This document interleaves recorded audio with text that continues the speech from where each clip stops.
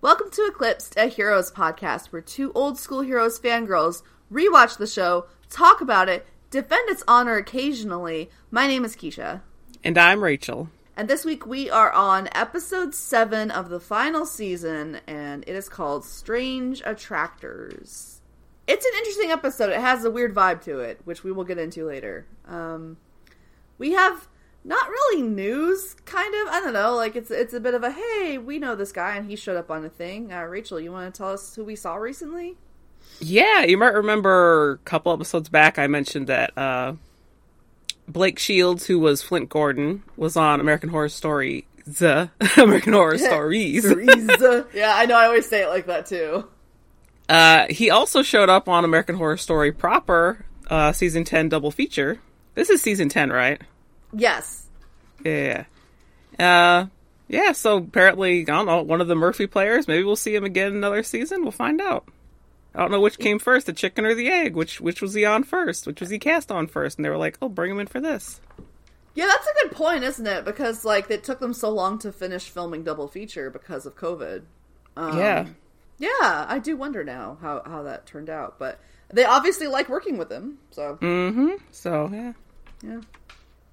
He's on the 3rd episode of double feature. Yeah, because the 4th was the backstory one. Mm-hmm, yeah. Mm-hmm. Yeah, It's a memorable scene. Yeah. Mm-hmm. Yeah. Hachi Machi. Oh, boy. Yeah, it's, oh, man. I have things to say about that, too, actually. But, yeah, well, whatever. We'll talk about that more another later day. On. Later another day, yep. Yeah. Anyway, 30 minutes in, let's fucking get going. Like, there's going to be no time for whoever's listening to this, because I'm going to cut everything that we've been talking about. Yeah, but if we did leave it in, this is so fucking common. Oh my god, all the podcasts I listen to, they just ramble until they get to the point. So, yeah. Alright. Cool, so let's get into the episode, yeah? Yeah, let's do it. Okay. So, getting into the episode, we start things off right away with the Parkmans. Haven't seen them in a minute. Mm. And so we see Matt and Janice fucking, which I'm sure is how everybody wanted to spend their day.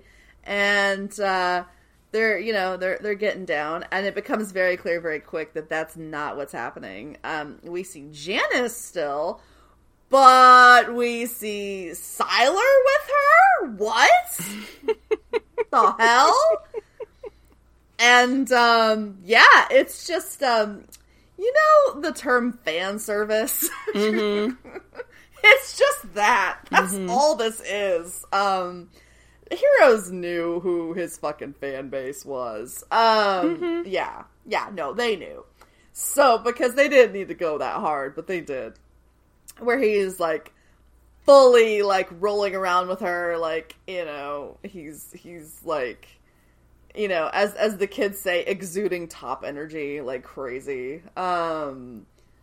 Yeah, it's pretty great. And so, yeah, so you get to see Zachary Quinto, like, fucking half naked, just doing his thing, and it's like, oh, wow, well, welcome to Heroes, I guess. And it's like, okay. God, this aired at 8 o'clock? No. So, no, it was 9, I know. That was the joke. But we see, though, that afterward, everything's real disoriented, like, the way they're filming it, because it's like, oh, but Matt is with Janice, and he's all, like, passed out seeming. And it's like, huh, that's interesting. And he wakes up like he blacked out. And he's very like, huh? And Janice is just like, oh, you're the best. That was amazing. That was wonderful. Mwah, I love you. And it was like, oh my god. Oh my god. He figured out a new trick, Rachel. He figured out something to do while he was bored. Mm-hmm. That's the thing, right? Is it's like, we'd been having these conversations about like, what is this thing that is with Matt? Is it just a manifestation of his self-doubts, of his guilt? No, it's really fully like Sylar's consciousness, because now it can take over physical forms. So, yeah, this is like your big answer for that. Because Sylar has now figured out how to take over the driver's seat of Matt's mind. And I'm sure you can all think of the horrible things he could do with that fun new thing. And he will be very clear about that later on. But yeah, that's our little opening shot as we get to see the fan service of, like, fucking naked Quinto, fucking... And, you know, it's so... How much do I want to get into this? It's so funny that the way they shoot it... Okay. You can tell me if I'm being out of pocket. I'm fine with it. Okay, let's hear it. Here, like, leans in. All right. Does it seem like the way they shot it was very like a Mary Sue self-insert kind of thing? Yeah, I can see it. You barely see Janice once you see it's Quinto. Yeah. Like, yeah, it's like, imagine yourself here, fangirls of Zachary Quinto and or Siler. Like, yeah. Mm-hmm. They shot it very intentionally, I think, to be like, this could be you. 'Cause... I mean, why would they go through all this if not? Like, I don't know. There's ways they could have shot it where it wasn't so, like, you're in her perspective, which you are. Yeah.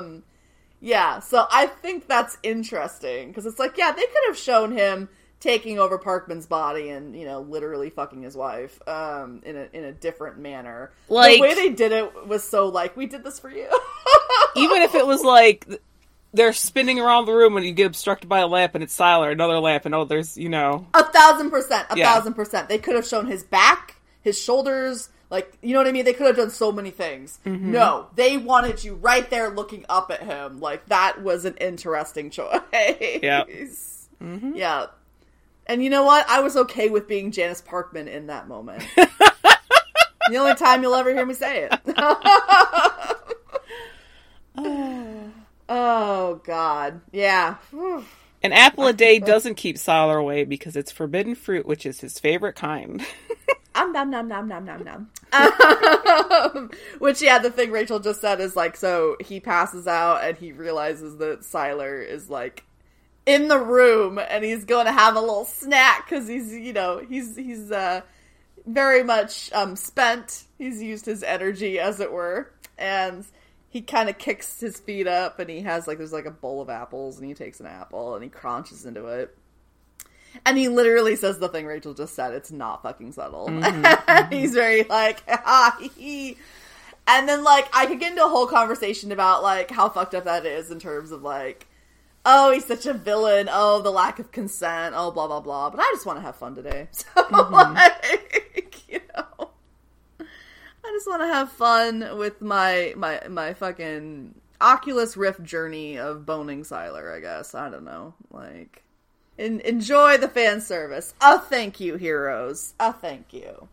Mm-hmm, mm-hmm. That fucking screen cap and GIF was everywhere for a while, so. Do you approve of everything he's ever done?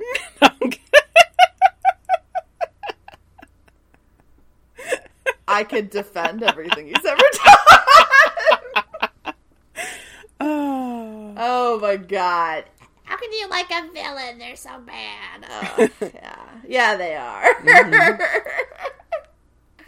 Oh god. I never really thought about it that hard until just now. I was like, oh my god, that's a POV shot. Like, why did they do that? Mm-hmm, mm-hmm. I mean, we know why. Mm-hmm. They knew. Like, that was the thing, too, is it was like, you know, we talk about how Heroes was in, like, a time period before social media was the thing, for everything.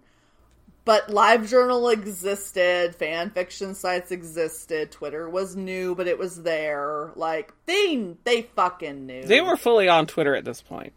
They knew what horny little bitches we all were. Mm-hmm. So, like, yeah, they knew what they were doing. Mm-hmm. Mm-hmm. Do you have anything else to add to this very interesting opening scene? Kind of a shocking opening scene. Nope. Just getting right into it. Nope. Really enjoying that 9 o'clock time period. Yep. Mm-hmm. Okay. Well, going from that absolute delight, so we're gonna go back to remember the story with the kid Jeremy who accidentally killed his parents and has a power that can go, you know, obviously one of two ways, and he's struggling with it, and some bad stuff happened, and he's very sorry, and feeling very helpless about the matter. And remember how Bennett was trying to save the day for him and be like, oh, well, it's great. We're going to say this happened. And, you know, the cops will believe it because whatever. They'll believe anything. And it looks like it. And they're not going to want to do all that extra work, right? Well, it turns out that it's not going to be that simple after all.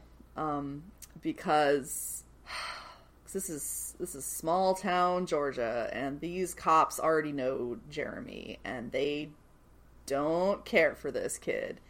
And so it's not going to be an easy out. And once again, we are going to see Noah Bennett do something that ostensibly he should be able to just accomplish without issue. But it's just not going to work. This is not his volume. Nothing goes Noah Bennett's way this whole volume, if I remember correctly. Like, it just gets worse and worse for him. So Bennett's trying to defend him, and these cops are just, like, not hearing it, because they're like, we know you're not related to this guy. Like, what the fuck? Why are we listening to you? Who the hell are you? Who's this guy? And, because, yeah, they're like, we're not releasing him to anyone that's not next of kin. The whole way that the guy speaks to Bennett is very, like, bless your heart, fuck you energy. Very, very Southern, like, yeah, no. And so Bennett's like, okay. So he calls a friend. And at first you're like, ooh, who's he calling? Who's he contacting? Could it be the Haitian? It probably should have been. For real, though. For real, though. Don't tell me he's not available because, you know, the end of this episode and then what happens after. So, yeah, no. So we see, it's Tracy driving into this small town in Canaan, Georgia. And she was the phone-a-friend, apparently, which is interesting. And they make this small town America joke about there not being a coffee place. And I'm like, hi, excuse me, hi, hello. I grew up in a very small town. They have 1 billion coffee places. So, like, let's not do that. Let's not pretend you can't get a latte literally anywhere. That bothered me. I did not like that joke. I know they're going for, like, a general, you know, they're creating a theme here, but come on, everybody has a coffee window. Yeah. So, it's, you know, this is a rescue mission, this is Jeremy, he has a dual ability, you know, and Tracy's like, is that what you called me? You know, because that's what Bennett's doing, he's trying to, like, relate it to her so she'll care, you know, because she's the Ice Queen, because they have, you know, a very similar situation kind of going on. And so it's like, you know, Jeremy has this thing. He can't control, and when he gets emotional, shit gets bad. And it's very similar to what Tracy had and has. And so he's like, this kid lost control. We just need to give him a second chance. But, you know, these fucking cops, you know, they don't want to let him go. So Aunt Tracy, is going to come in, and that's the new lie.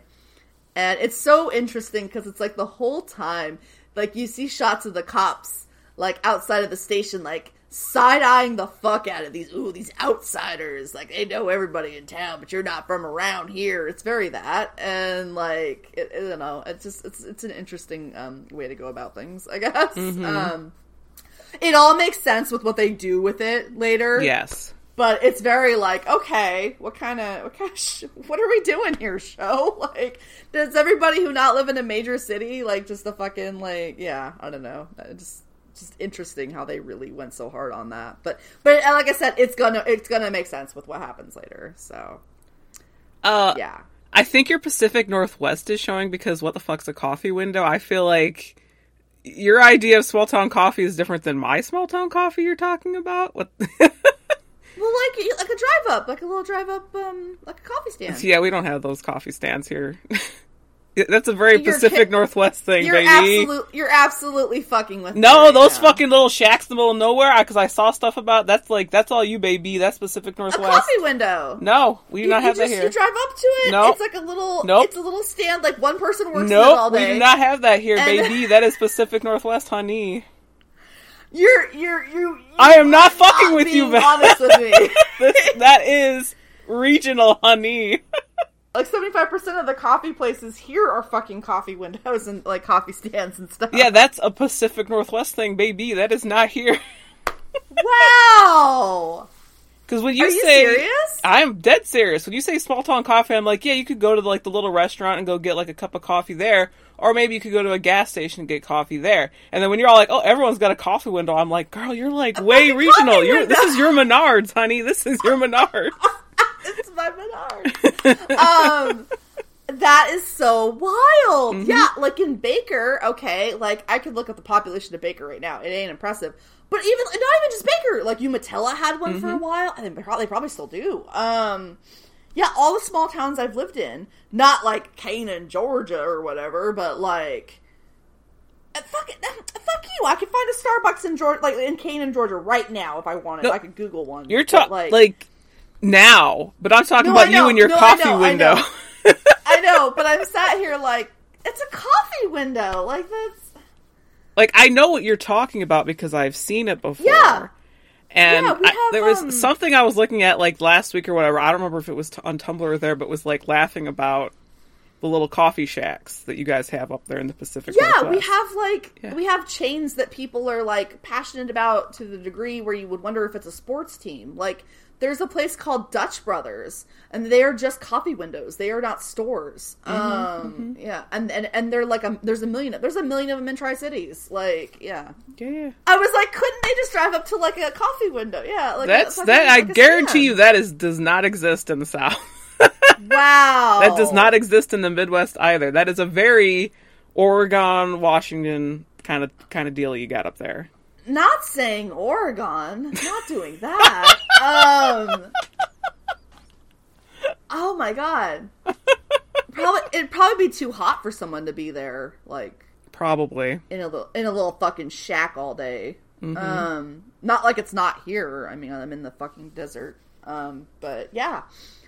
That is so crazy. I was so just like, well, yeah, no, there'd be like a fucking, I don't know what, like, I didn't know what, what company or brand it would be, but I'm like, oh yeah, there'd be a coffee window. There'd be like a couple of them. I think coffee culture also is different where you're at compared to other places. Oh yeah, I do forget that I live in a crazy ass coffee region. I do forget that. Whereas it's even like East Coast is like that's Dunkin' land. Like you go get your Dunkin' over there. Yeah. I've never had Dunkin' because they're not here. We have Dunkins here, but like that's definitely like an East Coast thing. Why the hell do you get Dunkins? You unbelievable asshole. Why do you get Dunkin'? I want Dunkin'. My dad and I were just talking about because we were like, man, this town has like 3 Starbucks. I'm like, I think there's 3 Dunkin' in this town too.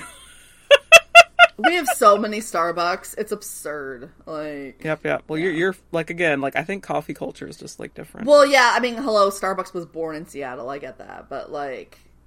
Damn, I'm stunned over here. This is my new steak fingers.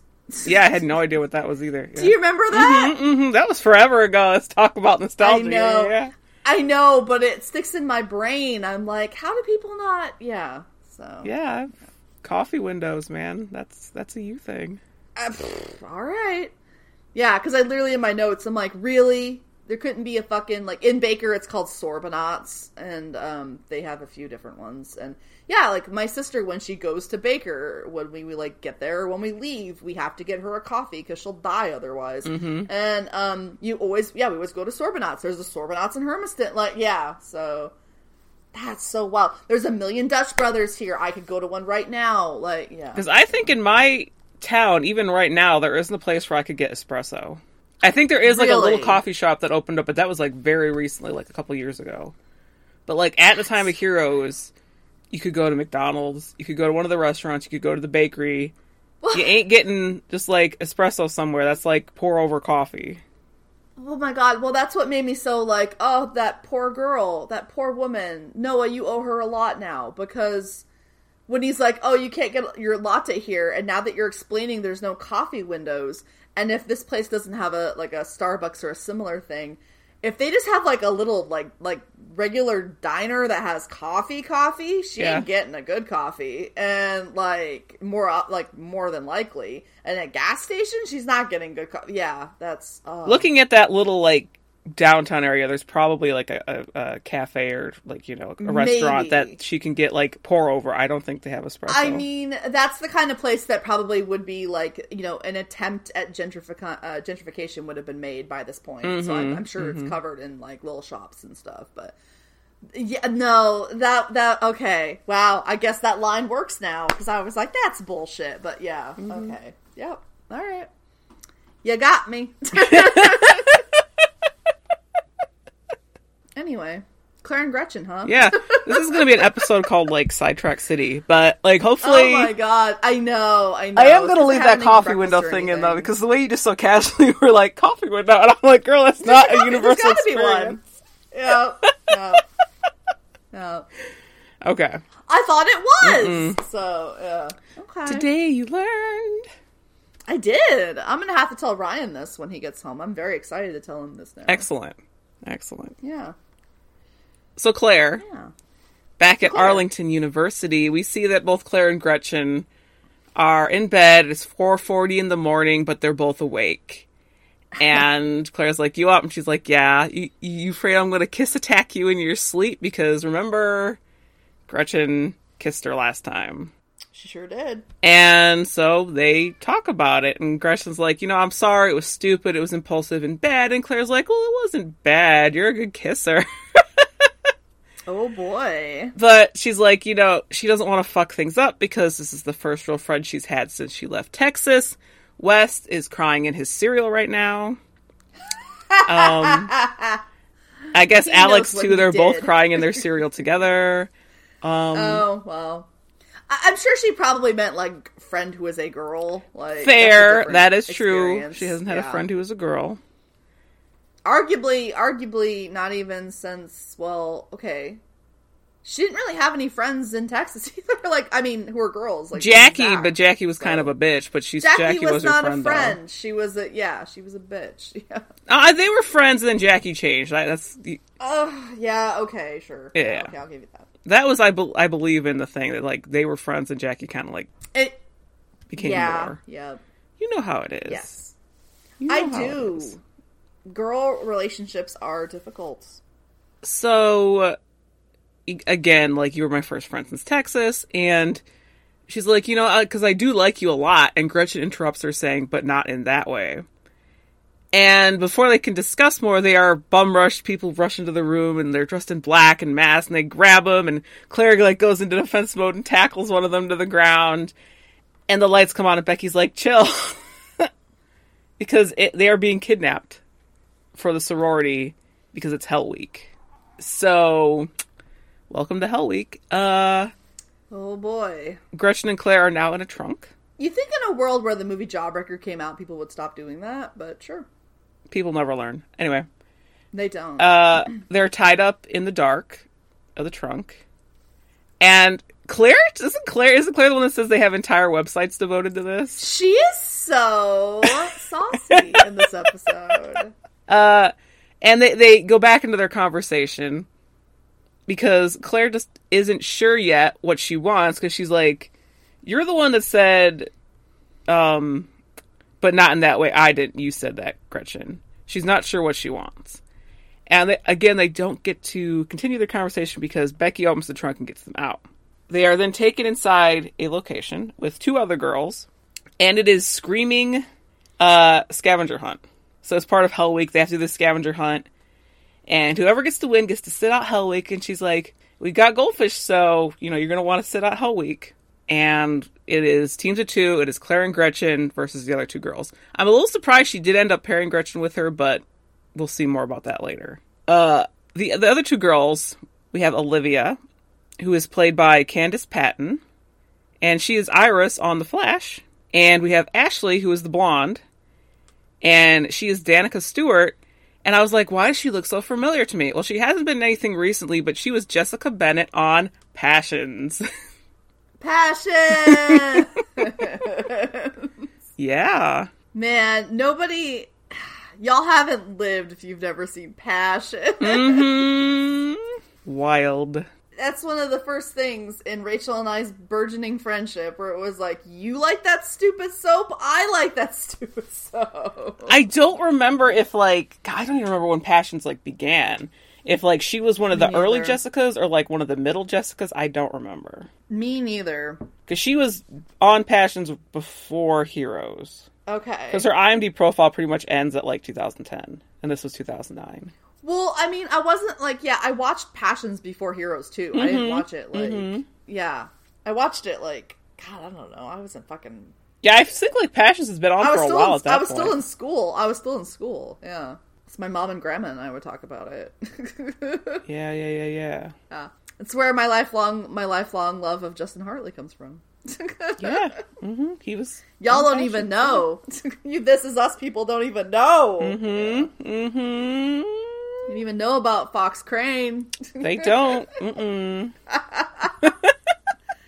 Oh my god. So yeah, that's what's going on with Claire right now. It's like... I really love how they're handling the Claire and Gretchen thing. Yeah. Because, like, gay panic would have been such an easy thing and a lazy thing to do. But obviously we know where it's going to go, and it's going to go in an interesting direction. But I love how contemplative Claire is about the whole thing. And not, adverse. And, it must have been nice. And they'll talk more about, like, their respective, like, journeys with, dating and stuff as the episode goes on. But it must have been nice for people out there who were questioning to see something handled so chill. Yeah. Like, mm-hmm. Yeah. I don't know. I really appreciated it. So. Yeah. As someone who can relate on a personal level, I really appreciate seeing that now and being like, that must have been nice for people. So yeah. Like, this whole episode, like, the Jeremy and the Claire stuff is very much about the other, not the Matt and Siler stuff necessarily, but that's just the fun. That's just the fun sauce. Yeah. But everything else is very, like, saying something. Yeah. Mm-hmm. Going back to Georgia, even though he is not in this scene, I want to go back and talk about the sheriff because I was distracted by Coffee Window. The sheriff is played... yeah, and I don't have his name written down, you do, so, yeah. Is by Raphael, I think it's Sarge. He's got, like, a silent B in there, I think. Is it a silent B? I always wondered if it was Sabarge or... I have no idea how you pronounce his last name. But if he looks familiar, he later goes on to play Jiminy Cricket in Once Upon a Time. Mm-hmm. Another Once Upon a Time alum on Heroes. Mm-hmm. Which, don't he and Dr. Whale have scenes together? Yeah, like, I believe so. Yeah. But that was David Andrews' character. Mm-hmm. Special guest star David Andrews, Yep. sorry. Special guest star David Andrews. Of our hearts. Yep. Anyway, back in Georgia, Tracy goes in to see Jeremy because the fake aunt thing worked. And Jeremy is upset that the cops didn't buy the story. He's like, Mr. Bennett said that they would do this. Mr. Bennett said that. And you can tell he's kind of fucking bitter about it, too. Mm-hmm. And she's like, listen, all I have to do is sign you out and they'll let you go. And Jeremy's like, I don't think that's a great idea either because I did kill my parents. I'm a murderer. So, yeah. He's not, like, in a great place right now. And we'll see that go through the rest of the episode. And, like, even going back again to the sheriff being like, we're only going to let him go out to, like, family, not just some random ass dude. I mean, like, fair? No. I mean, if you're being very, very objective, you're like, okay, that's fair. But as it goes on, you can tell it's more. So it's more, but then it also, you'll see as we go on, we'll talk about that further, but yeah. Yep. So. Mm-hmm. Oh, this episode's hard. Mm-hmm. You're distracted by the asshole that is the sheriff, but... but he's not the problem. Yeah. Yeah. So is the deputy. That's why, Yeah. Mm-hmm. I was gonna make an Eric Clapton joke, but he's a piece of shit, so I'm not gonna. Oh. He said he didn't shoot the deputy, but he should have. How's Matt doing? Well, first of all, Jeremy's being so, like, forgive me room right now. Mm-hmm. And it's interesting to see this, like, young man who's, like, the opposite of a Luke. Yes. Or, like, a young Siler being like, no, that's not what I want to do. That's not, who I am. And But it's just, his whole, like, emotional journey leads to him making a choice that I really disagree with, but it's my own personal philosophy that comes in here, and we'll get to that when we get to that. Yeah. But anyway, so back with the Parkmans.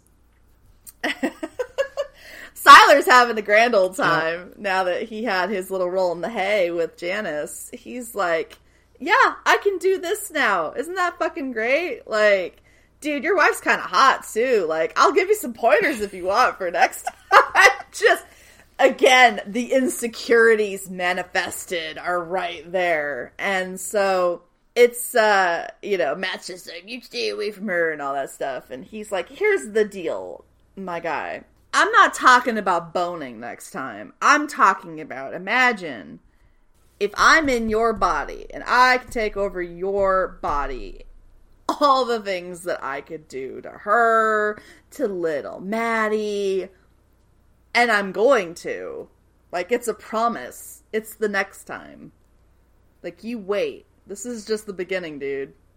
I'm gonna have a lot of fun. Because you won't take me to my body! I mean, what a great way to get his point across. Like, this is me being nice. She had a great time. Imagine next time. Yeah, honey. everyone was chill. Yeah. Mm-hmm. It's not going to be that way next time. Yeah. Yeah. What a jerk. It's classic Siler to be like, oh yeah, right now I things were cool and it was nice and everyone had a good fun time, but I can assure you that the second half of things will not be so. Like, yeah, it's very him. Yeah. To be like, there will be blood. I promise you this. Like, yeah. But we all know you're just all talk. You're all bark boy because you don't harm kids. So. Mm-hmm. Yeah. So try again, buddy. He would fucking kill Janice. Yes. Yeah. He would paint the spare room in her blood. Mm-hmm. He fully would. So yeah. But again, the argument, like, I really want to fucking argue. Is this all Siler? This Siler might fucking kill a kid because I don't know if that's like necessarily like because he doesn't have the Gabriel. This is like the fucking he does full hunger. Yeah. Shit, you're right. So this Siler that is might a really good point. I never thought of. Mm-hmm. Yeah, that is a really good point. Damn. Well, all right. I rescind what I said. Maddie, you better watch out. Yeah. The boogeyman is real. Yeah. There we go. Yeah, so he's just... I love when he's just feeling his oats, and he's just like, yep, I'm gonna kill this person, and I'm gonna do this, and I'm gonna, like, just full on id, free of guilt, whee! Like, it's so fun. Mm-hmm. It's just so fun. Just very, very, not getting bogged down in all the stuff that we've dealt with from, like, volumes, 2 and onward, really. Yeah, so... Anyway, shall we go back over to the sorority girls? Why would anyone pledge a fucking sorority or fraternity if this is all the shit you have to go through? I don't get it either. I'm not I've never been that person who is like, yeah, I'll do that so that you'll like me. Mm-hmm. Like, I mean, fuck. I'll just not, thanks. Yep. So yeah, the girls, they realized they were brought to a slaughterhouse, which, ew. Just on a hygiene level, I'm like, ew. But, like, this kind of, it's very, like, escape roomy, which I kind of enjoy. But, like, yeah, anyway. No, okay. So it totally is, but here's my thing. Is you gotta think about when this aired. The Saw movies were everything. Mm-hmm. So this is, I think, the show getting a little piece of that action. Yeah. Because there's puzzles, there's, danger. Yeah. So there's a riddle to solve. And, what's the name of the blonde girl? I didn't write down the names of the two who weren't, Ashley. I didn't look, so. Ashley? I don't know if they ever say her name, like, I think Ashley's name gets said. I don't think they do. They say the other girl's name, they don't say her name, because I just call her blonde girl every single time. So, she, so yeah, there's a riddle to solve that's, like, written on the wall, and she makes a bad, choice, and she opens the wrong locker, and she gets, like, what she thinks is blood sprayed all over her face. And boy, if that isn't just relevant to my yesterday of being like, it's real blood. Oh wait, no, it's not. Oh my god. Yeah. So she's flipping out, but they're like, dude, it's fake. It's fucking, it's Caro. It's corn syrup. Chill your ass out. But then, like, okay, so I can't express to you enough how much I love Claire in this volume. They finally figured her out post high school, and it's so good. Because, like, she solves the riddle. She's a little nerd, and she's like, well, dude, my mom went to this fucking, she was in the sorority. Like, of course I know when they were founded. So she figures it out, and they find a backpack, and the backpack has, like, waters, and I'm assuming probably, like, granola bars or some shit. And, so the Candace Patton girl is, she grabs the waters, and she's like, well, now it's on, and we are gonna bring it, like, very that.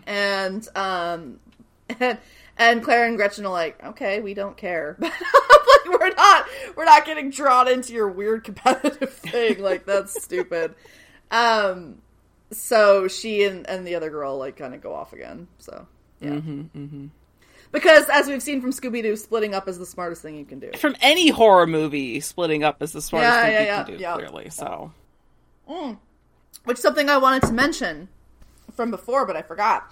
When Claire was, like, struggling and fighting and kicking those girls' asses, they make a Buffy reference, and it's like, I love when pop culture exists in other pop culture. It's so fun. So Buffy exists in the Heroes universe, which is crazy.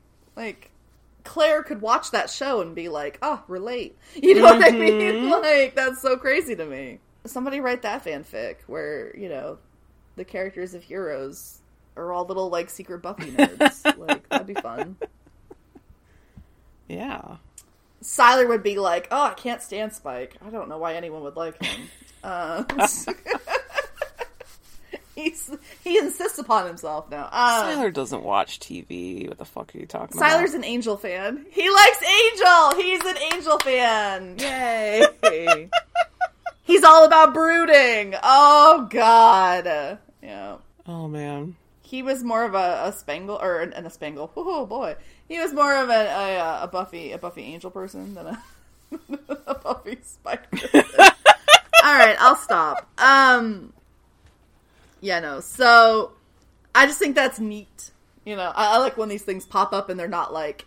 It's not like when you see, like, a Ninth Wonders, that's a thing they invented, for their world. It's like when, Hero reading the Berserk comic. Obviously, that was a Milo production, so that's, a little different. But, like, anytime they talk about other things that exist in the world. Because that's always the thing with, media, is some stuff doesn't exist in that world. It's like when you watch a movie or a TV show and they're like, the dead live again. What is this? It's like, it's zombies. It's zombies. There's like a million zombie things. Like, how does your world not have zombies? Yeah. So.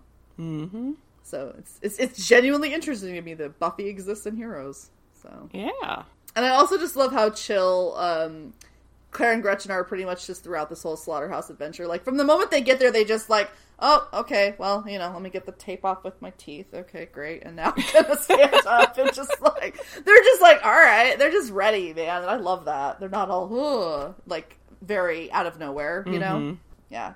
Claire can handle this shit. She's been hunted. She's been stalked. Like, she's been technically killed, like, a lot. Yeah, she has. What's she scared of? What's she fucking scared of? And Gretchen's the weird little true crime girl. She's stoked. Yes. Like, deep down. Yeah. So. Yeah. Shall I get back into Georgia? Shall I get to... Yeah, go to Georgia. So, Tracy is like, dude, Jeremy... Because they're, like, sitting together now. They, like, got her in. She's like, I've killed people, too, dude. Like, I get it. Like, she doesn't so much say that, but she's like, I understand, what you're going through. And she touches his hand, and her hand turns into water. And it's, like, a really sweet moment to be like, dude, we can fully relate. Like, we are the same people. And she literally says, we're not most people. She says the Siler line.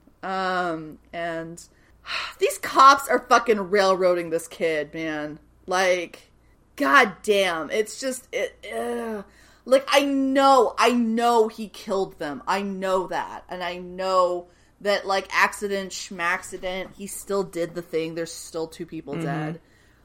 But the way these cops are acting, it is so very, like, again, to reference like a true crime thing, it's like when you watch like a true crime show or listen to a podcast and the cops are just very clearly like, no, we want to put this person away because we don't like them. That's what's happening. Mm-hmm. And I, oh man, I have such a hard time with but that. at the same time, the evidence that they have, or like the air quote evidence, because it's not like solid shit, where it's like they've got the journal, which like I agree with HRG, where it's like I'm the bringer of death. So it's like every kid's fucking that. You know, whatever. Yeah. Mm-hmm.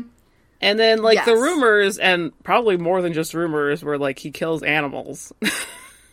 Like, I don't think Jeremy's doing it for fun, but, like, that's very serial killer-y. Well, yeah, exactly. That's the thing, right? It's like, I think he's doing these things, but it's like, oh, God, I hate this shit. This poor kid, it's very, like, you meet this character and you go, oh, you never had a chance, did you? Like, that really bothers me. Which also, like earlier, it's very, like, what's going to at first seemingly solve the Jeremy problem is class war again. It's which we'll get into when we get into that, but I have something to say about that in terms of like the resources that some people have and that other people don't have, and how that can change things in a normal setting.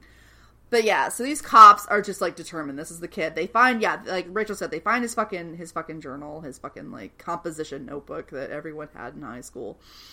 And it's like, yeah, he's got, like, you know, these really edgelord journal entries and drawings and stuff. And it just, oh, God, it bothers me so much. Because, like, this is, like, that post-Columbine shit where people were being taught in schools and in communities to look for the other, to look for these outcast kids, and instead of helping them, they were targeting them and ostracizing them worse, and probably creating problems in some instances that didn't need to happen.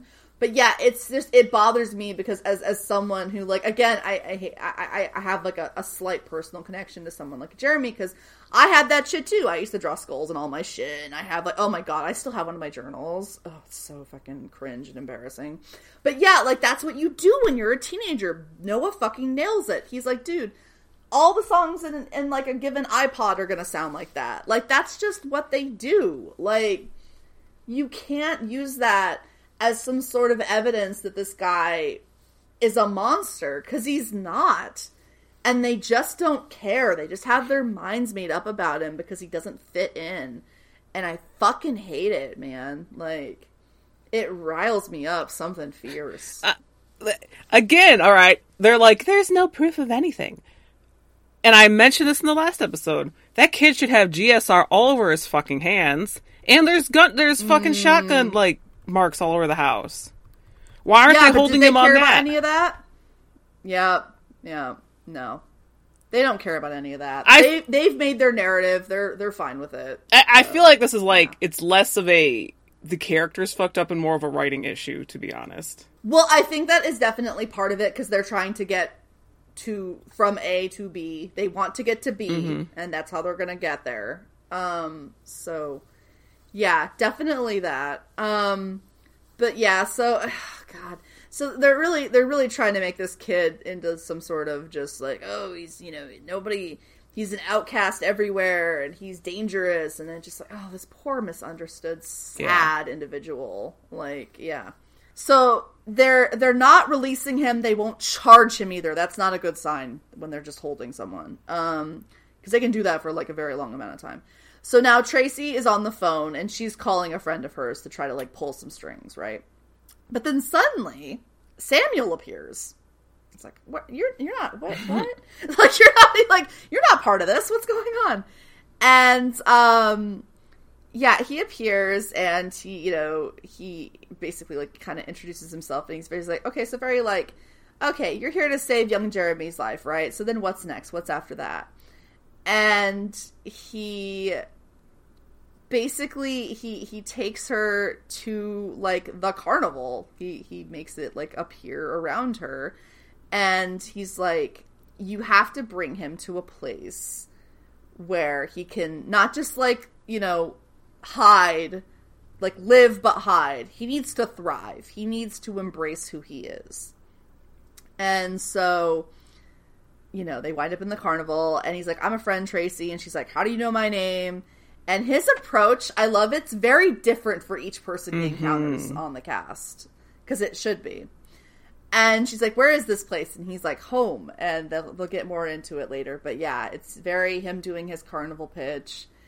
And, you know, normally it's like with someone like, you know, Peter or whatever. It's like, oh, he's going to leave his job to go be a fucking carny, like whatever. But this kid, that would actually probably save him in a lot of ways. So it's interesting to think about. But yeah. Yeah, which he gets into in the next scene with them. Yeah. So I'm going to go over to the girls on the scavenger hunt. Yeah. So the girls, they split up, and they didn't fully split up in the last scene, I guess, because they are looking at like slaughter floor versus like operations room or something like that. And they take the nicer sounding room, whereas Claire and Gretchen go to the slaughter floor. And we get to see, because the floor is wet, invisible feet following Claire and Gretchen down the stairs. And Claire asks, like, so how long have you known you've liked girls? And Gretchen's like, you act like I have to declare like it's my major. And she's like, listen, I've had more boyfriends than girlfriends. Like, 6 or 7 boyfriends? Like, that's like an alright amount, right? And Claire's like, oh boy. Because again, they're like, you know, their experiences are not the same. And no. Gretchen's like, are you? No, there's no way. You were a cheerleader. Like, yeah, no, Claire's a virgin, Gretchen. She's a forever virgin, technically, but... Yeah, there is a whole part of the fandom about that, but that's not the time to talk about that right now. Woo! Yeah. Mm-hmm. And Gretchen's like, that's so wild. We're like strange attractors because we're so opposite. And she goes into the episode title / like what that means, which is like... title drop, yeah. It's like two forces that are different, but together they're stronger. And Claire, like... after this, is like, notices chains moving, and she's like, something is off, and she's trying to get Gretchen to, like, notice, and Gretchen's like, whatever, you know, it's just spooky place. And then Gretchen almost gets nailed by a hook that gets swung right at her. But luckily Claire steps in time, she's got that reaction time, and she knocks Gretchen out of the way. She does have really good reaction time, doesn't she? Mm-hmm. Which I think before we kept saying Gretchen was gay, but I think pretty clearly Gretchen is bi, like, she's stamping also, that there, yeah. Well, I mean, yeah, she's definitely open to whatever, you can tell. Mm-hmm. So, yeah, definitely bi at least, and then if you want to really get into it, I'm sure there's more to get into, but... Yes, mm-hmm. Because I forgot about this, like, 6 or 7 boyfriends thing. Me too. Because she gives off such great, like, spooky lesbian vibes. Mm-hmm. Like, you know, in a good way, yeah.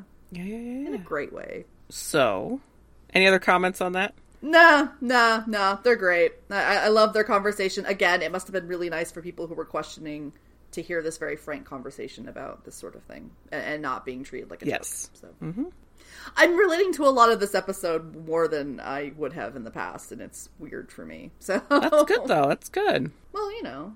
So I can't relate to the Matt and Siler stuff at all, but that's okay. What? You're not a serial killer that takes over? No, like, man, can't relate. I don't even know you. God. Yeah. So back to Samuel and Tracy. Samuel continues his pitch, like, this is the life that Jeremy could have, surrounded by, like, his true family and people like him. And as they're walking around, we get to see this, like, little girl who's breathing fire. Again, there's, like, people of all ages at the carnival. Yes. And Tracy's kind of like, live in a trailer, move town to town. And Samuel's like, yeah, you just want to give him a fake name and have him be invisible, hiding somewhere. Bring him home, bring him here, and you can join him too. Because, like, you know, Tracy's kind of lost at the moment as well. And he knows it. It's in her nature. She's lost. And she's like, nope, we've brought me into this now. I'm done talking. So she wants to go home now.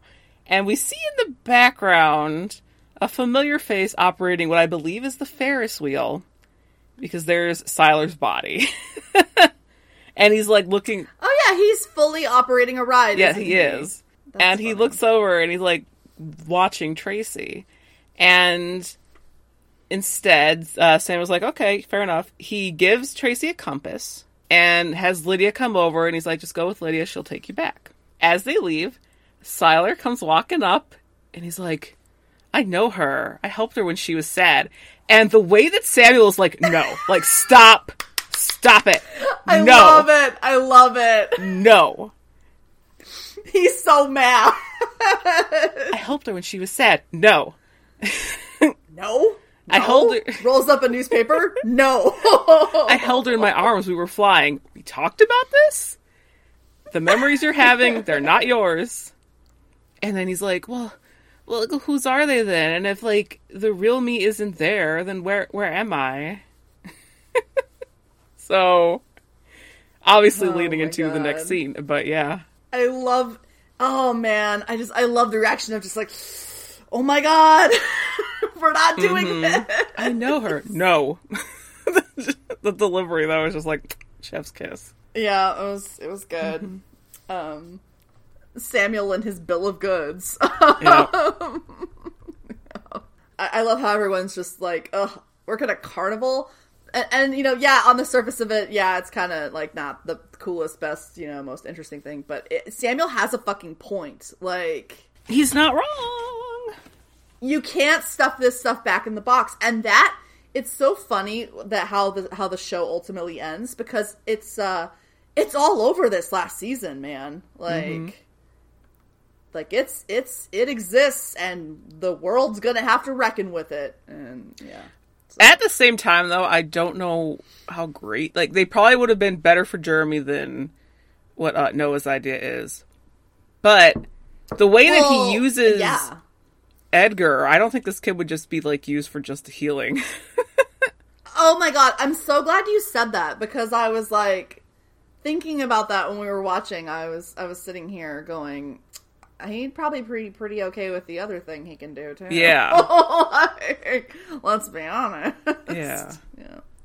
Edgar's no spring chicken, so, you know, always good to have young blood around that he can mold. The Sylar thing's not working out so good. No. And then, obviously, it has to be said that, and it was a big joke in the fandom at the time, that when Sylar body does show up, it literally just looks like Zachary Quinto just walked in off of the street. He's wearing clothes that he would have been wearing at the time. Like, it doesn't look like wardrobe at all. No. Which is wild. But yeah. So, moving on. Matt is like, okay, everything is bad right now because you need to get the fuck out of here. Something really bad's going on, and Janice is very like, why do you always blow stuff up when things are getting good? Like, why? Why is this your way? And Matt tells Janice what he did. He says, like, the thing that he did. He's like, I erased the dude's mind, and stuff's happening because of it, and it's not safe for anyone to be around me right now. And I love when he's telling Janice what he did, and Sylar just strolls up like the fucking interrupting cow of all time. And he's just like, yeah, he did. He's a dick, right, Janice? We're buds now. And, you know, obviously she can't hear him or see him or anything. He's just doing it to amuse himself. And he's like, I did this very bad thing, but I did it to get rid of a very bad criminal. And Sylar being like, well, that's not nice. I mean, we shouldn't label things like that. It's like, bitch, I just did an episode on your body count. Let's stick with that label. How about it? Mm-hmm. And he's like, Matt's like, I can fix it. I just got to figure out how, and I'm going to need some time alone to do that. And so Janice is like, okay, well, I'll take Maddie and we'll leave and we'll go to, and he's like, no. I'm like, don't say. Like, don't say, because if you tell me, then I'll know and he'll know, kind of thing. And she's like, okay, all right, well, I won't say then. And, you know, they kiss, and she goes, and she's very, like, concerned. Like, she's definitely giving him a look of, like, okay, yeah, we live in a world now where my husband can read minds and things are weird, but, like, also, is this something else? So she kind of gives him a look, and she leaves. And Sylar's like, alright, that was pretty smart, even for your stupid ass, not letting her tell me where she was going. But, you know, that's okay. That's okay. I can work with that. And he's like, you think you're so smart, but you haven't figured out how to get rid of me, genius. Like, all of his line readings in this episode are just, like, they're real good. So, he's very spicy. So, yeah, just, I love the way they shoot it with, like, Janice on one side, Matt on the other, serious couples conversation, Sylar directly as a third party, being like, oh, you guys need some time to talk about this. Okay, it's fine. Because he's just talking to just be shit. And it's so, again, it's so fucking fan servicey for Quinto fangirls. It's just like, oh yeah, he's being an asshole. It's wonderful. He's just trying to aggravate Matt. Yep. And it's working. So... But they go back to it, and so it's like a commercial or whatever, and they come back. And Matt is on the phone with Mohinder. Trying to get a hold of Mohinder. Yeah, he's trying to get a hold of him. And oh, how I wish that was the route they went down. Oh, it could have been. And Sylar's like, really? That guy? You're gonna call that guy to solve the problem that is me? That's not gonna work. And then I had so forgotten that Quinto mocks the accent. Yep. But here's what's really funny about that. Zachary Quinto is a very good actor, but all actors have their limits. The man can't do accents. I'm not trying to throw shade. You can Google. There's evidence.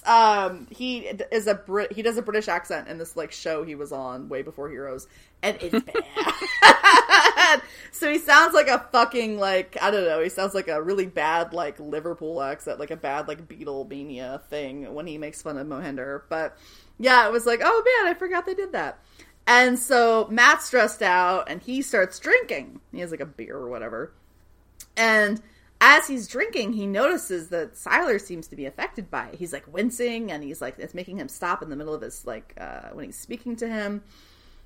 And he's like, Matt, like, dude, like, I'm gaining ground. I can make you do whatever I want. I'm winning. Like, come on, dude.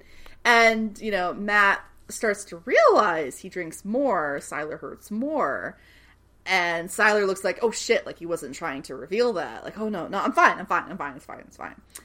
And so Matt's like, fine, stop me from drinking this beer if you think you're so in control. And obviously Sylar doesn't. And so it's like, oh no, he's struggling. And Matt is like, oh bitch, I'm gonna get fucked up. And so he decides that that's maybe a way to deal with the Sylar thing is alcohol might dull it, and it might numb it enough that maybe he'll shut up and disappear for a while, maybe forever, who knows. So he's like, I think I finally found a leash for this dog. And he went straight from beer to he's gonna drink a lot, and it's gonna be bad. So so thoughts? Look, Sylar has a weakness. Nobody is invincible. Like, come on. Like, how convenient. Yeah. I'm sure that's a good way to solve a problem. Just to drink a lot. I'm sure your significant others and the people in your life won't have, that to deal with now. Yeah. So. Wow. Yeah. He started off in fake AA, and now he's going to go to real AA. So, yeah. We go back to Georgia briefly. They finally get Jeremy released. And so Noah's like, okay, so here's the deal. Your name is Jared Mitchell. You're going to live right by me. You're going to go to a new school, new life, all that. He's basically going to be like his sober buddy, if you will. And so, oh God, Noah Bennett's redemption song is fully this kid, and it's not going to work out because shit's heartbreaking. Because as they are walking him out, it's like, oh, something bad's going to happen. Like, oh, you can tell. Like, there's a vibe. Like, this isn't just going to be an easy thing. Because he's like, what if something happens? He's like, no, you'll be invisible. It'll be fine. Well, cut to, everything's going to be fine. It's going to be fine. Noah Bennett's plan's going to be fine. Just pretend you're not you. That's going to be great. So, like, her saying he'll be safe and invisible is very much her being like, yeah, I'm not going to take him to the carnival. Yeah, exactly. Like, them thinking, oh, that's obviously the... Y'all have learned nothing. You can't deny this part of yourselves. It doesn't work. Just a quick little moment where it's like, oh, he's actually going to get released. Okay, all right, well, here's the plan. Let's see what happens. The lead up to shit getting real in a moment. But first, back to Claire and Gretchen. And they're walking, and Claire's like, yeah, that was on purpose. That was not an accident. And Gretchen's kind of like, what do you mean? Like, well, then what did it? And Claire's like, God, in my world, it could be anything. It could be like telekinesis or something. And Gretchen's like, you think they're trying to kill you? And she's like, no, I don't think they're trying to kill me. And she looks at Gretchen, and Gretchen's like, oh, come on. And Claire makes a great point. Listen, my first roommate committed suicide with a magically appearing note. And Gretchen's like, oh, come on, that's like a conspiracy theory. And then they hear a noise, but luckily it's just them running into the two other girls. And they make a deal that, okay, we're going to stick together now. We'll see how long that lasts. But they're like, okay, we'll just stick together. Because they're like, listen, we don't want this. We don't care if we win or not. Let's just stick together. Like, if we win it, we'll give it to you so you guys don't have to do the whole week. We don't care. Strength in numbers, maybe? Well, I mean, are they going to split up or are they going to stay together? Figure it out. Like, it's less Claire and Gretchen being wishy-washy about than the other two girls. Oh, I'm not talking to them. Mm-hmm. Yeah. Yes. So, back to Georgia. Noah and Tracy are walking Jeremy out, and there is a mob outside waiting. And they're working on escorting him through the crowd. The police are there too. And a guy charges up all like, I know what you did, and grabs him. And Jeremy drops the guy. Like, he touches him, and the guy is on the ground. Like, bloody nose and everything. And they pull a gun. Like, they pull guns, and Noah's like, listen, you can save him, Jeremy. Do it. You can save him. But Jeremy does not do that. He just turns around and walks back inside with the police. Like, that is a choice. If he would have leaned down and saved him, that might have helped a little bit. Like, the tiniest of bits. But him deciding to just fuck it and go back inside. I don't know that I agree. I think he was fucked from the moment that guy touched him. It was over, no matter what happened. Mm-hmm. So, back inside, Noah's talking to the sheriff, and he's like, listen, you have no idea what you're dealing with people like this. Just let me talk to Jeremy. And the sheriff's like, no, this is his fault, and you're done talking to him. And we see that Jeremy is leaving the building with the deputy now. And the deputy is played by Randy Flagler, who is apparently recognizable now from all of the, like, Chicago shows, PD, Fire, etc. He's in one of them, like, mostly. He looks like a guy who would play a lot of cops. And he was also on Prison Break. So, that's who that guy is. So the sheriff is going back to go check in the cell on the boy. And, you know, obviously Jeremy's not there, and so he calls, like, Gil, where's the kid? And Gil doesn't respond. So instead, we get to see that they're chaining his ankles to the back of a truck. And the deputy is standing there with Jeremy, provoking him, like, oh, give me a reason, come on. And Jeremy doesn't do anything. And the deputy tells him, you're not normal, and you don't belong here. And the truck revs up and starts to drive. So, again, we were distracted by the sheriff, who was outwardly assholey, but, you know, wasn't going to do vigilante bullshit compared to the deputy.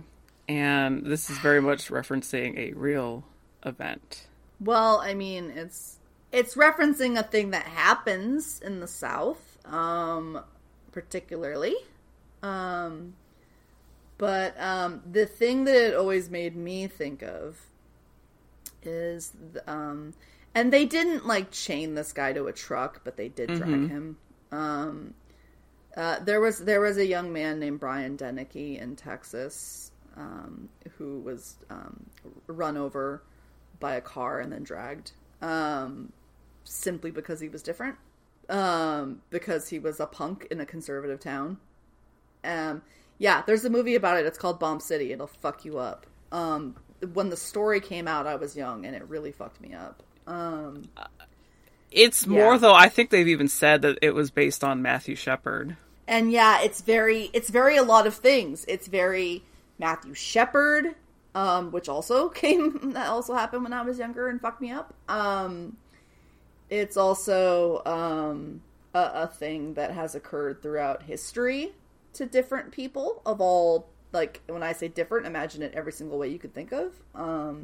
Yeah, it is such an interesting thing for the show to do, because it's, I don't know, man, it is violent and so human and, just so ugly. And, I don't mean, like, on the surface, I mean, like, just, oh, God, all the things they could have done. Like, that's what they did. It's such a statement. And it's obviously a part of what they're building in terms of, like, an us versus them, humans versus non-humans kind of thing. It's very X-Men, but yeah, fuck. It's brutal. It's hella brutal. Yeah, so Google Brian Dennehy, Google Matthew Shepard if you want to get an idea of what they're doing here. If you can stomach it. Trigger warning on all of it. It's fucking terrible. But at the same time, dude, like, you know how you were like, maybe if he just healed the guy, things might be a little different? Yeah, yeah. Just kill this fuck. Yeah. And I know he's feeling some kind of way. I know he's grieving. I know he's just drenched with guilt.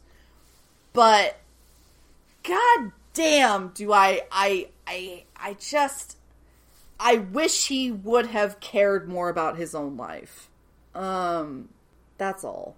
Like, I don't know. It's very, like, it all kind of goes back to the whole, like, you know, not to just be, like, bringing this up all the time, but just, like, the Sylar thing of it all, you know, where Sylar's a fighter. He is a survivor, and I respect that about him. Like, he's always trying to survive.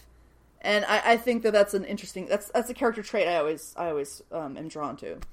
And so when I see a kid like a character like Jeremy who thinks he's trying to take some kind of high road by letting them do this to him, it's because that's what he's doing. He's doing the, like, you know, I'm not gonna do what you think, you know, I'm not gonna be the monster you want me to be. You're gonna kill me like I am, kind of thing. I fucking hate that, dude. I hate that so much. I feel like it's just like the kid's giving up. The kid finds the abilities at first. I know, he's a Brian Davis. I want this to stop. I know. Sylar would be like, okay, no problem, sweetie. Kisses, slice. No, yeah, no, I know. I have such a hard time, ultimately. He's lost everything. He has no family. He has. He has no parents. He's gonna go live with this strange guy in DC. What the fuck? Yeah, I know. So I'm always very of two minds with the Jeremy story. Because it's like, I just, you know, because his death is going to represent something more, you know? If you're saying that this is a Matthew Shepard or a Brian Dennehy situation, then his death is going to get out to other people who are different. And, like, he could have, I don't know, you got to think of the big picture here. And I understand that he was going through a lot of shit, but damn how I wish he killed that asshole. But yeah, so it's one of the more fucked up things that Heroes has ever done. It's very brutal, and it's very, like, no happy ending. Yep. Do you know what I mean? Like, it's very like, nope, this is how it's gonna be. We're not gonna do, like, a fun Noah Bennett plan. No, this is the real ass world, and this is probably what would happen. So, yeah. And also very, like, the, you know, driving home the very, like, there's monsters in humanity thing, too. You know, because they were really building up to that X-Men shit for a season 5. They really were. We're the real monsters. Yeah. Yeah. So. Very much so. Anyway, I've always felt some kind of way about this scene, so. But yeah, getting back to Matt's little party that he's throwing for himself. His for real pity party with drinks. He's getting turned. He is getting fucked up. And Sylar is, oh man, he is hurting. He's having all kinds of problems. Especially when Matt switches from, what is he does, like, beer to something else to, like, tequila. He's really mixing all kinds of shit. Probably whiskey or something. Men always have whiskey around in television, right? But he switches to tequila, and it's a special tequila that he got on his anniversary trip with Janice, so it's very poetic, he even says it, that this is what's gonna kill him, because Sylar is, like, not just in pain, he's, like, flickering, like, he's fading, and Sylar is like, what are you gonna do? You're gonna bury me, or you're gonna drown the truth, like, you know, this isn't gonna solve the problem. You still did the thing, and you know it. But he's in agony, and so he's doing all of his last ditch, like, you're the worst, your wife walked out on you, that's what happened, she didn't leave to keep herself safe, she fucking left because you're awful. And, like, you know, you think she wanted to give you your space, like, she can't stand the sight of you, she thinks you're pathetic, just doing all the things, right? Trying to get in those last digs. And he's like, do you know what she said to me in front of the fire last night? Why can't you be like this all of the time? Just really trying to get into Matt's head. And Matt's like, well, guess what? As he's just drinking so much tequila, he's like, we're going to have a beautiful life together when you're gone, and that's it. And Siler's like, man, like, you're so desperate. Like, why are you so desperate to fit in? Why do you insist on being so fucking forgettable? And he's like, oh, yeah, I'm forgettable. You're the one who's disappearing. Like, you know, they're just having this whole back and forth, right? And then Matt's like, oh, man. He's like, that's it. That's why you're here, because you're afraid of dying. Like, you don't want to be forgotten. You're the one who wants to be remembered. And then we see Siler, like, pass out, and not only does he pass out, he, like, disappears. Yeah. It's like, oh, shit. Did Matt solve the problem? Possibly. Because he's gone. And, yeah, so for a while, he's like, oh, man, he's claiming victory. He did it. Yeah, woo. But then Janice comes back, and she has his cop partner with him, who looks different because he has a mustache now.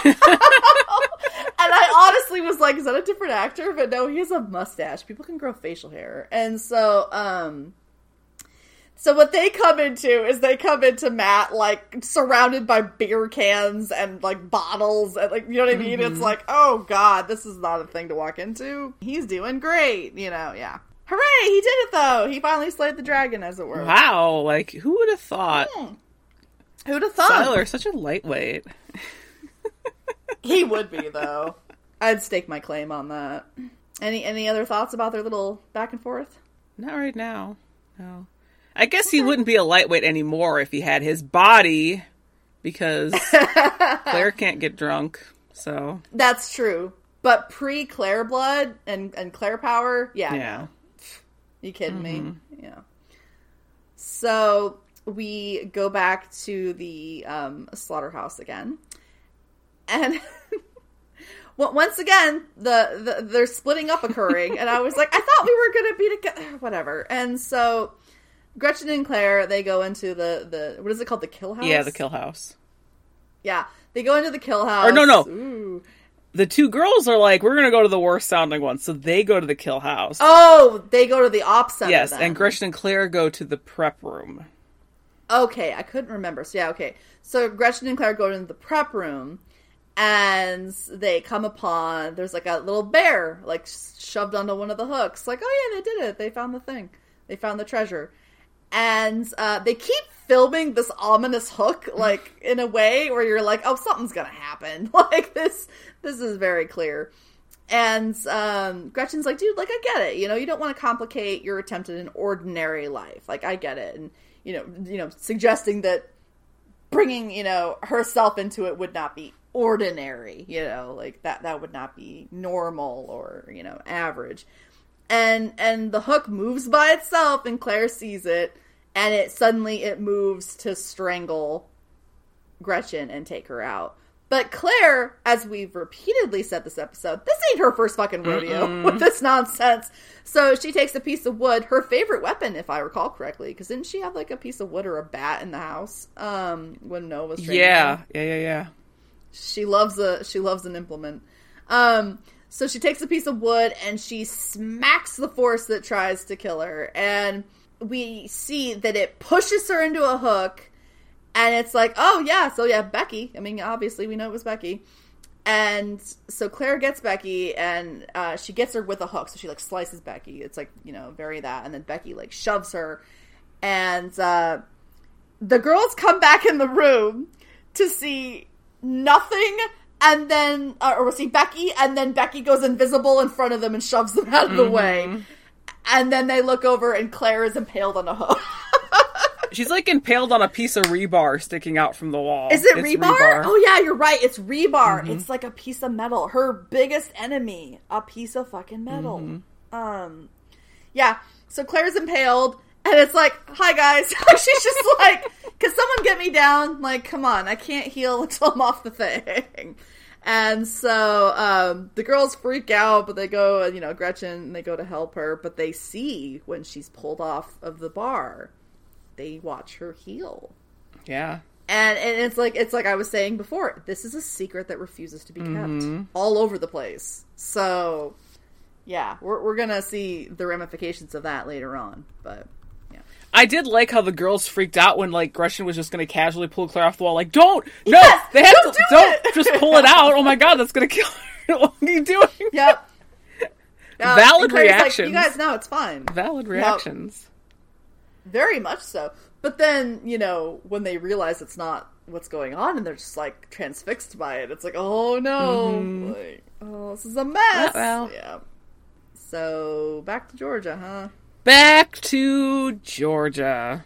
And we are in a car with Noah and Tracy, and they find Jeremy's body in the middle of the road. And he's fucked up. He's bloody. He's dead. Rip Jeremy.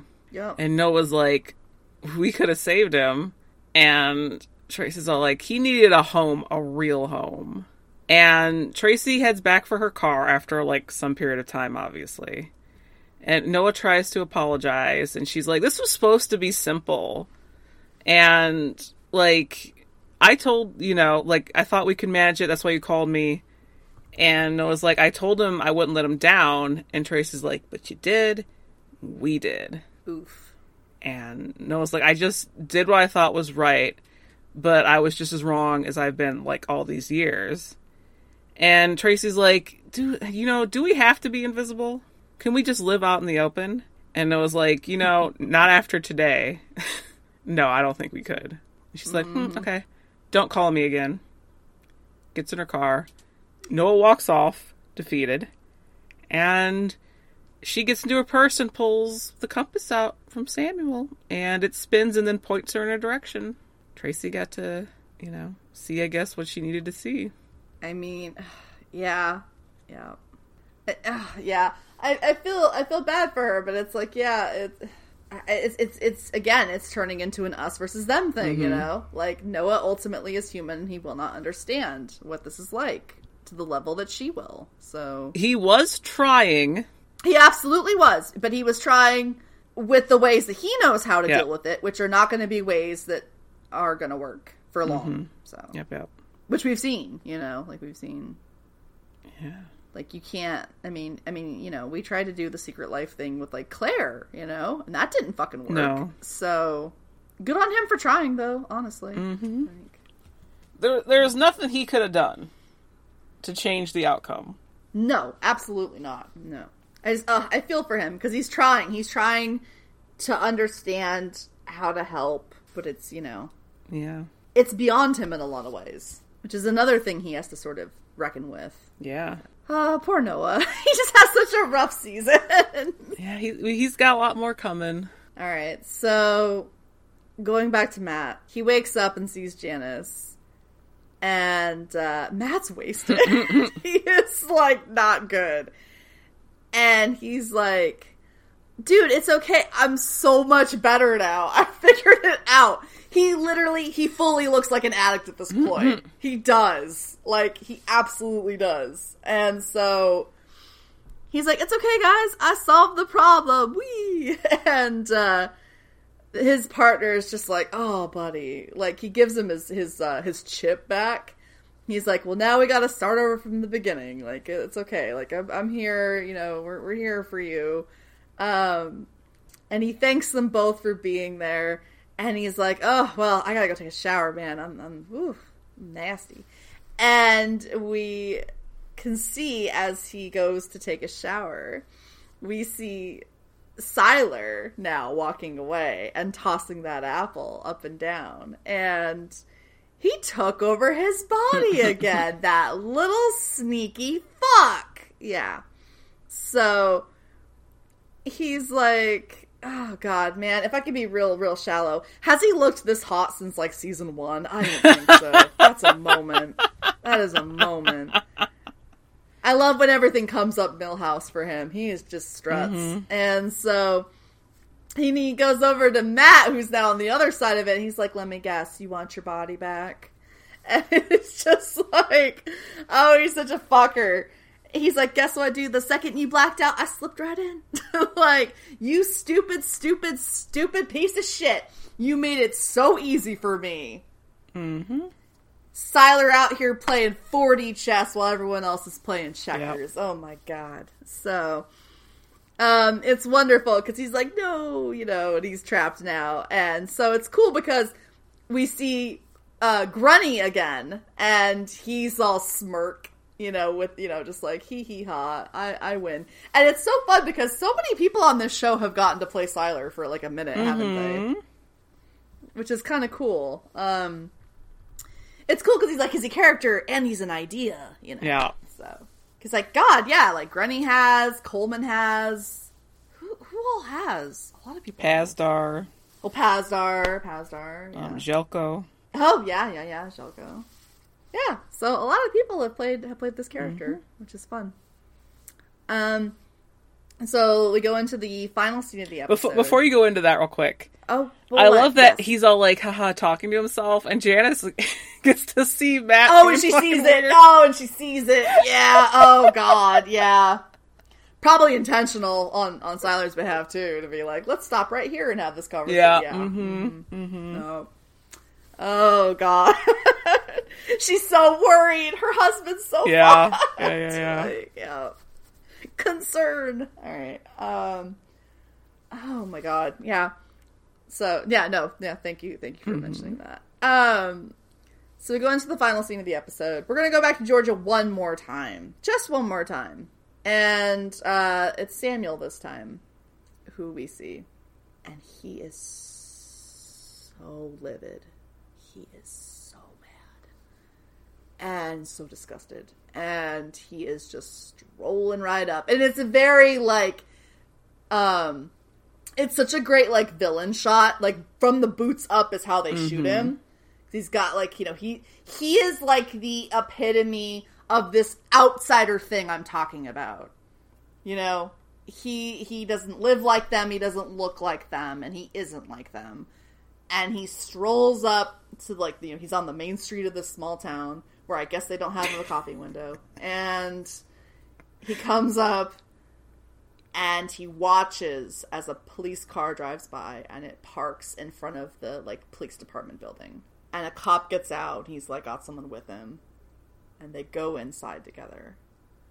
And he strolls up, and he stops, and he's glaring down this building, and he moves his hands. And if you recall what happened to his childhood home, you're about to see a redo. Because he creates a fucking sinkhole in the middle of this town, right where the police department building is.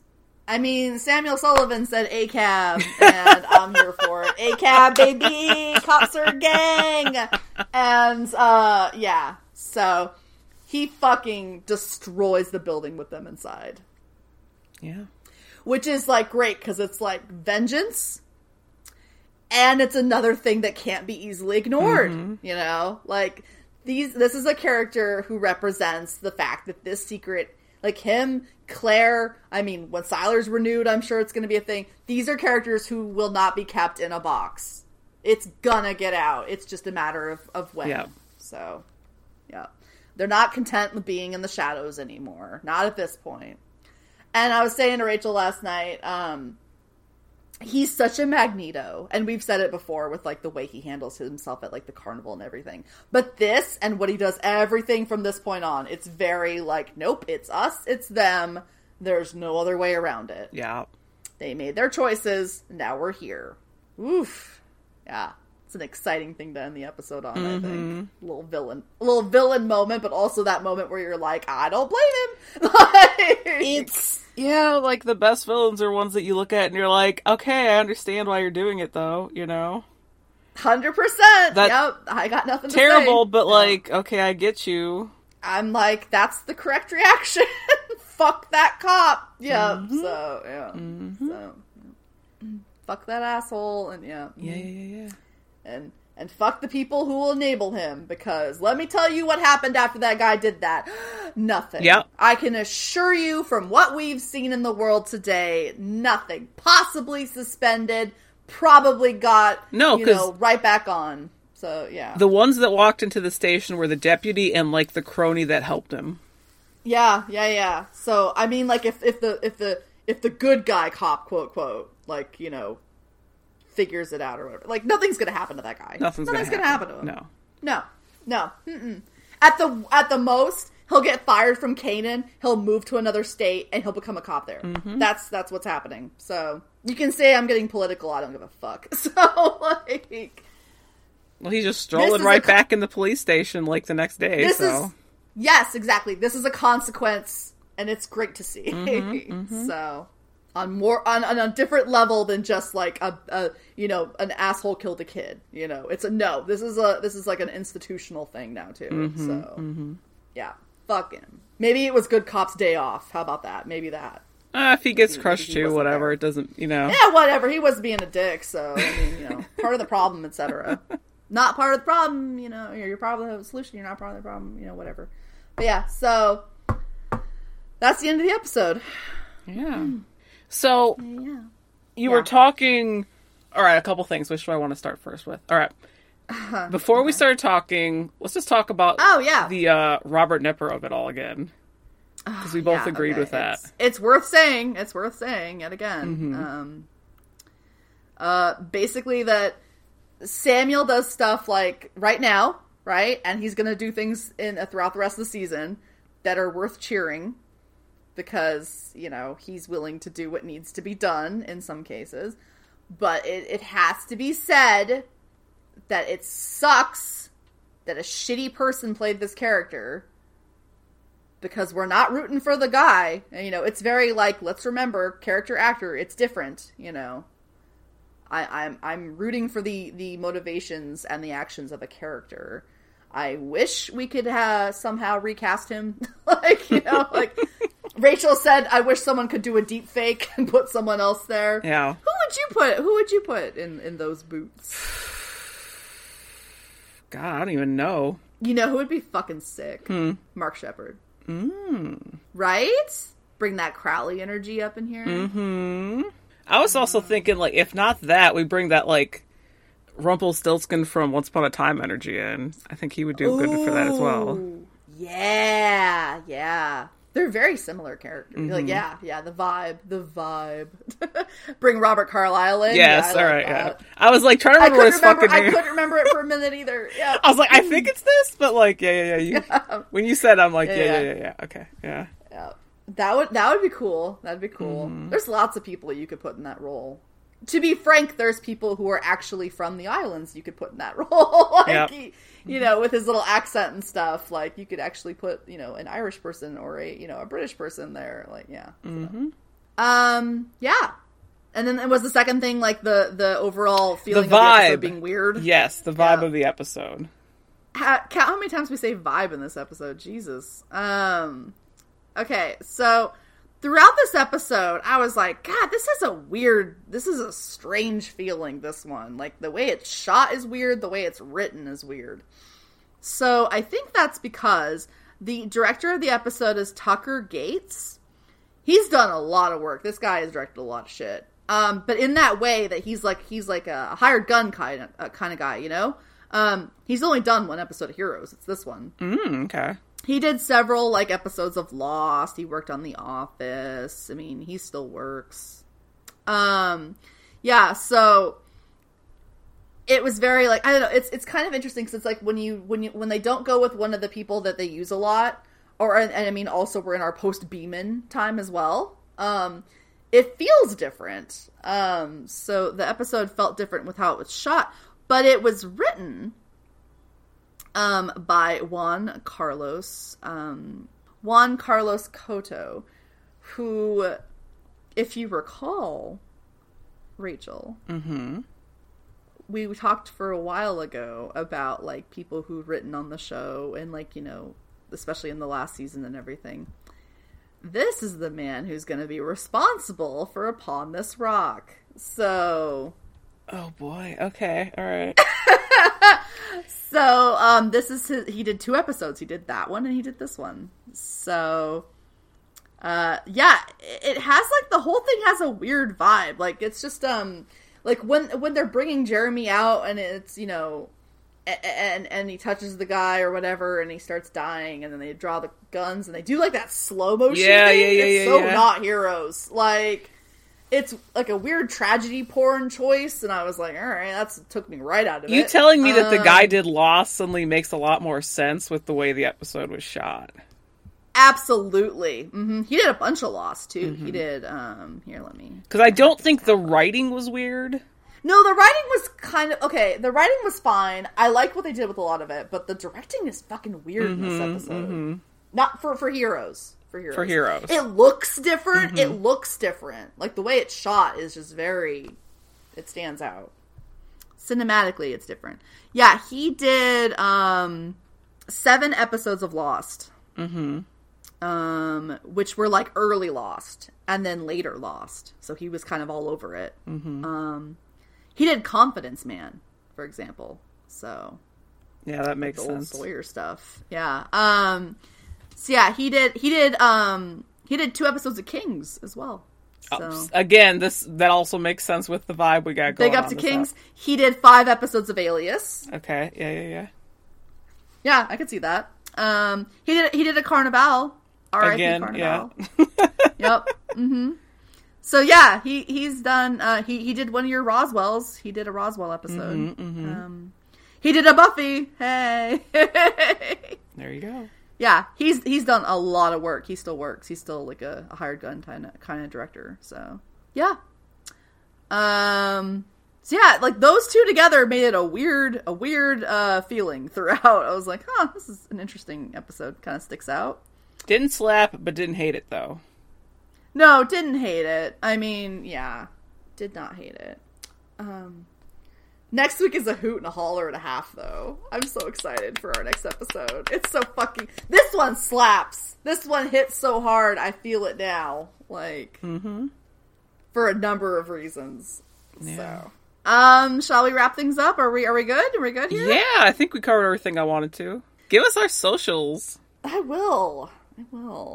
Alright, so... Thanks for joining us, everybody. If you would like to follow us on social media, though, it's been, it's there. It exists. It's cool if you follow it. I feel really bad that I just feel like I gave up the ghost on the whole thing. For our next incarnation of Eclipse, we gotta do better. And by we, I mean me. You gotta be meaner to me, dude. You gotta make me do things. Just post the episode on Friday, that's all. Okay. So, you got one job. I know, and I don't do it. I edit it. I get the episode up. You do the social. I know. Guilt. I just... Yes. I have ADD. I can't remember things. All right. So if you want to follow us on social media, we are at Eclipse. We're at Eclipse Podcast, right? Or Eclipse Pod? Eclipse Podcast. Which is it? Yeah. Eclipse Pod. Okay. I always screw up the Gmail and the fucking Twitter, which I'm going to fix that someday. We are at Eclipse Podcast on Twitter. If you want to follow our individual accounts, Rachel is at that burb there. Burb with a B, like... Yes, okay. Burb with a B, like the bottles of booze that didn't get rid of Siler. Oops. And I am at lady_snark, SNARK. Rachel, are you tweeting about anything? Nope. Yeah, me neither, really. Let's not do all that. So, I don't even know what the fuck I last tweeted about. If you want to email us, we are eclipsepod@gmail.com. Best way to get a hold of us is joining our Discord server. We're still around. Come say hi. Come say hey. We're winding down the main show. We're in the process of. We have many episodes left, but I mean, the end is in sight. We're going to be doing Reborn soon. We still have some extra episodes along the way too. Like, we haven't even done the merch episode yet. We absolutely have to. Because I was like, I don't know, I was watching the episode and I was just like, I want to look up a bunch of pictures of Siler, because, like, whatever, don't fucking judge me. And, shut up. And I found And I found gifs of him from the Super Bowl ads, and I was like, we need to mention the Super Bowl ad, and like, yeah, so all this shit. We'll do that in between, I guess, this and yeah, Reborn. promotion and merchandising, I guess. Yeah, we'll just mention things because just so people know they existed because that was a big deal. That was like before their last season, I think. Yeah, because it was a big deal because Pazdar was there after everything. So yeah, we're trucking along. If you listen to us on your podcast app of choice, give us a like, a subscribe, a review. Let us know how we're doing. We appreciate it. Hearing from people, it's fun. When we go on the Discord server and people are talking about the hero stuff. Yeah, so thank you for joining us. We will see you next time. Her sister is like really mad at me, and I'm okay with it. But yeah, bye everybody. Bye. Next time on Eclipsed, once upon a time in the little state called Texas, a waitress and a time traveler and a man who wanted to do a lot of harm. And if you think you've seen this story before, you have. But it's about to be very, very different by the end of things. Because we're playing with time travel rules, baby. Tune in.